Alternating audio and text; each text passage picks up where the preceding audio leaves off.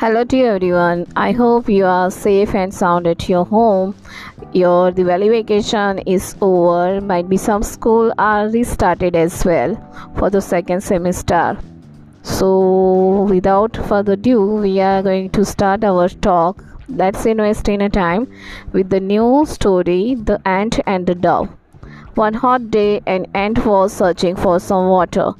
After walking around for some time, she came to a spring. To reach the spring, she had to climb up a blade of grass. While making her way up, she slipped and fell into the water.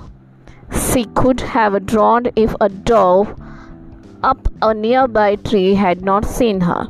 Seeing that the ant was in trouble, the dove quickly plucked a leaf and dropped it into the water near the struggling ant.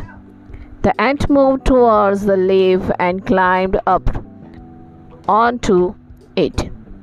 Soon, the leaf drifted to dry ground and the ant jumped out. She was safe at last. Just at that time, a hunter nearby was about to throw his net over the dove, hoping to trap it. Guessing what he was about to do, the ant quickly bit him on the heel. Feeling the pain, the hunter dropped his net. The dove was quick to fly away to safely. The moral of the story: one good turn begets another one. If you help today someone, definitely karma will give you chance to have from other as well.